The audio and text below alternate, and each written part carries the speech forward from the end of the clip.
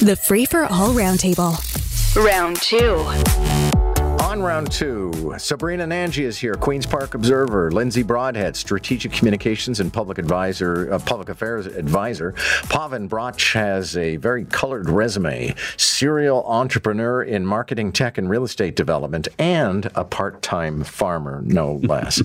Okay, so let's begin with the farmer. Not that there's anything related to it, but new poll out this morning finds Torontonians generally split on whether or not they think John Tory should stay or go. This, for me, kind of cements it, Paven, because if it had come out like 75% of Torontonians want you to stay on, then John Tory might have said, I hear you, but I don't think that's going to happen. No, it's clearly a big wash, a big yawn. And, it's too bad, really, because I think, just looking at it, we're talking about a $16 billion corporation that, the city of Toronto's annual budget. We had a guy here who was obviously CEO at Rogers in different roles. And on top of that, it's a real fly in the ointment for Doug Ford, because he obviously reduced the council size to make it manageable. He gave these strong mayor powers, and then whammo, we've got this situation. But I don't know that there's a way around it, simply because, if the young lady hadn't have been a direct report, I think it would have been different. But I think he has to follow the way that a lot of others have gone and move on to a new role, which is really unfortunate. Sabrina Nanji, I'll turn it over to you. And do you think there is any life to this campaign? Because I just saw John Burnside, who guested on our show at 7:05 this morning, live at City Hall, once again advancing the argument that Tory should stay. Look, I think the genie is out of the bottle here, and it's really hard to put it back in. You can't, say you're going to resign and then not do it. I think, the fact that Tory has said he's staying on to complete this budget process, certainly I think there's a huge sigh of relief that's happening at Queen's Park anyway, because as much as, officially Doug Ford, the premier, is staying out of it, he has a lot of skin in this game because he gave Tory these strong mayor powers. And so there's a lot of unpredictability when it comes to Ford fulfilling his ambitious housing plan. And so, everyone's watching what's happening. And so by Tory staying on, I think that, it's making things complicated for folks at council. And as you mentioned, council is kind of divided over this. But for Doug Ford, he's sighing a bit of relief because, this is going to be Tory's budget and they are aligned right now. It's just a lot of future uncertainty for both the city and the province. And one of the reasons why I'm expecting it to be somewhat of a spectacle today, Lindsay Broadhead, when I go to City Hall, is that there is a certain cohort of people. I mean, I think Tim Hudak and Deb Hutton count themselves amongst these people who are mortified at the empowerment of the left wing of council. So they're quite happy to see John Tory stay on at the very least to get this budget through, to seal the deal. Well, it's come at this crazy critical time where there are so many unknowns. The city's budget hasn't been so bad ever. The dollars that we're about to spend need to be put in really smart places. And this is part of the problem, is there's this ecosystem of issues, right? But when we boil it down, I don't think our mayor or our city can justify what's happened. You cannot sleep or have a relationship with a subordinate and continue on. That is, I think, a rule that has now been proven and tested. But now it's a question of how long can our current mayor create some kind of continuity and some kind of stability at a time that incredible instability can happen. So as far as Tim and Deb are concerned, I'm very sympathetic and aligned with them. This is a moment where we need to get to the next step so that the city can function. Otherwise, chaos will cost us a fortune. So the Governor General has shut down the ability to comment on her social media postings. So it's an important distinction. She is not leaving social media. She's just making it impossible for you to answer to her. It's probably a pretty banal affair, since her announcements are things like the following author wrote a good book. But some people feel that this is shutting down public debate and public discussion for somebody who is working on the public ticket. Sabrina Nanji, there's a wider aspect to this, which is that she's just sick and tired of the abuse she gets as a woman, as a person in power, and as an Indigenous person, and she wants to shut it down. Yeah, I think I can relate to that a little bit, as can a lot of folks that are, somewhat in the public eye, like reporters. I think it's a fine line, though, and also it's very likely like her staff is the ones that are monitoring this account and kind of dealing with the brunt of it. And so, I feel for them too.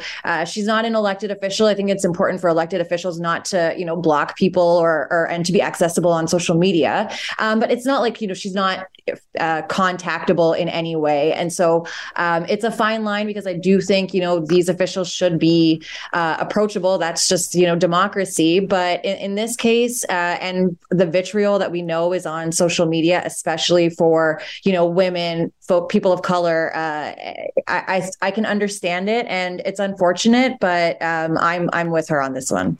Yeah, Paven, Sabrina was mentioning people with a public profile, and I can certainly tell you, if you look at the text board here during a show, the things that people say about the hosts, the contributors, people used to use the C word in texts about one of my panelists, and I just thought, who do you people think you are? I can sympathize entirely with the Governor General.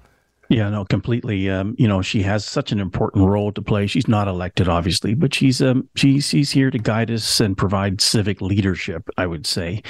I'm a pioneer in online marketing in Canada, but I personally have avoided being involved in any significant way with social media, just because it's just kind of crazy, and I couldn't take checking more messages. But I completely sympathize with their position at this point in time. I don't understand why it is that in real life, if somebody says the kind of things they say, on the street or in a traditional newspaper, they're sued and they're held to account, and yet in social media, for some reason, people are allowed to get away with this kind of stuff. So until we see some kind of changes there to kind of address that, and maybe that's part of the upcoming bill, I do think she's taken the right course. Lindsay Broadhead, I could also say that based on some of the stuff that I get on social media and via text, I end up feeling very sorry for some of these people because they seem very lonely and purposeless. That is probably the case, and there's been some fantastic examples. Like Sarah Silverman, a comedian, actually responded to some of her hate tweets in the public forum, and it ended up converting the person to kindness because they just couldn't have a conversation. But I agree with what my fellow panelists are saying. The only flip of it is there's something to be said about allowing the person to speak and be outed, as it were. I find great power in that. So it's just not the C word coming in on your panel in front of you there, John, but that you're enabled in some way to out these people. If you're going to speak, you should identify yourself. So I'm not suggesting this is the case or that the governor should do it in this instance, but it is something I think we should consider as we move forward with social. So magic mushrooms, currently illegal. If you want to be treated with magic mushrooms, you have to get an exemption from the government. Should we be looking at mushrooms or psilocybin as an alternative to, for example, if you have cancer, we would offer you medical assistance in dying, but we might not approve your ability to take a trip? Paven.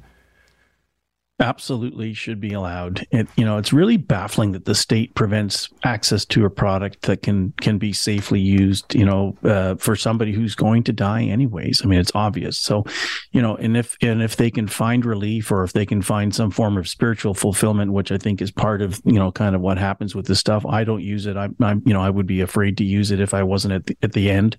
But I do think it's an egregious, kind of overreach of the state, where they're actually forcing people to choose, in some cases, just to end their lives, which is far less humane. Obviously there's massive progress, in this field, in these kinds of products, et cetera. And hopefully we can, the state will change the rules, and we can accelerate some of the research on this stuff for folks with other issues. Yeah, Lindsay, I would go further. I'd say anybody should be allowed to use magic mushrooms or any other drug. The issue is not whether you consume alcohol or smoke pot. It's whether or not you are in control of a device that could hurt somebody else. If you want to, use mushrooms and take a trip, knock yourself out. Maybe literally. Literally, No, yeah. I think Paven it covered it perfectly. When you're at the end of life stage, you're being given drugs.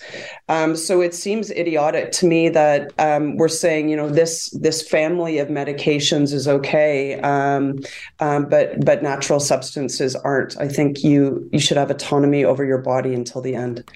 And yeah, Sabrina, it's sort of a strict libertarian argument. You should be able to do what you wish, as long as it doesn't harm somebody else. I mean, that's the John Stuart Mills test. Yeah, absolutely. I mean, Aldous Huxley, who wrote Brave New World, he took LSD on his deathbed. They would experiment with this decades ago in Saskatchewan with terminally ill patients and LSD. And I think it's sort of the same effects of what we're talking about now. And why not? Why not have options at a time when, we have medical assistance in dying, and we're kind of debating now, whether access to that should be opened up. So I think the more options, the better. And almost no time on the clock, but the 15-minute city debate is something we've been talking about today. Lindsay, Broadhead, nobody's going to make you live in a 15-minute city, but it is a better design opportunity. Yeah, I love this. I've got to think that, the words walking and biking that have become so politicized are part of the reason that folks are against this. Tim Hudak was on earlier waving the banner of his farm. And I think that's the point, right? Is that you can live in a city that can be highly functional and close living and all of the advantages of a city. It's not to say that we don't also want sprawling fields and, beauty in nature. We want both. If we can have it, let's build cities that are efficient and that we can get around with low environmental cost. It's amazing. Thank you all. Good to have you. Great discussion this morning. Lindsay, Broadhead, Sabrina, Nanji, and Paven Bratch. Catch the Roundtable, round 1 at 7:45, round 2 at 8:45. Weekday mornings on More in the Morning. News Talk 1010 Toronto.